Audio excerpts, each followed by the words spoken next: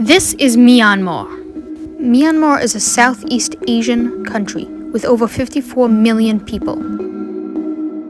Currently, Myanmar is going through one of its greatest changes in history, and it's captured the world's attention. So today, on Ghost Nation Explains, we're going to dissect what is going on in Myanmar. On February 1st, 2021, leaders of Myanmar were detained in their homes.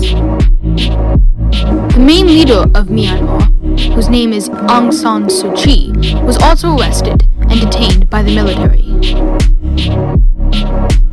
To understand why Aung San Suu Kyi was arrested, you have to understand the conflict between Myanmar's military and government. See, before 1989, Myanmar, which at the time was called Burma, was actually part of India.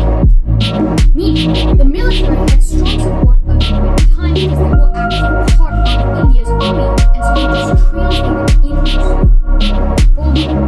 However, the Burmese people, including Aung San Suu Kyi, was very pro-democracy. They wanted to set up India. The military did not. So ever since then, they had strife between each other.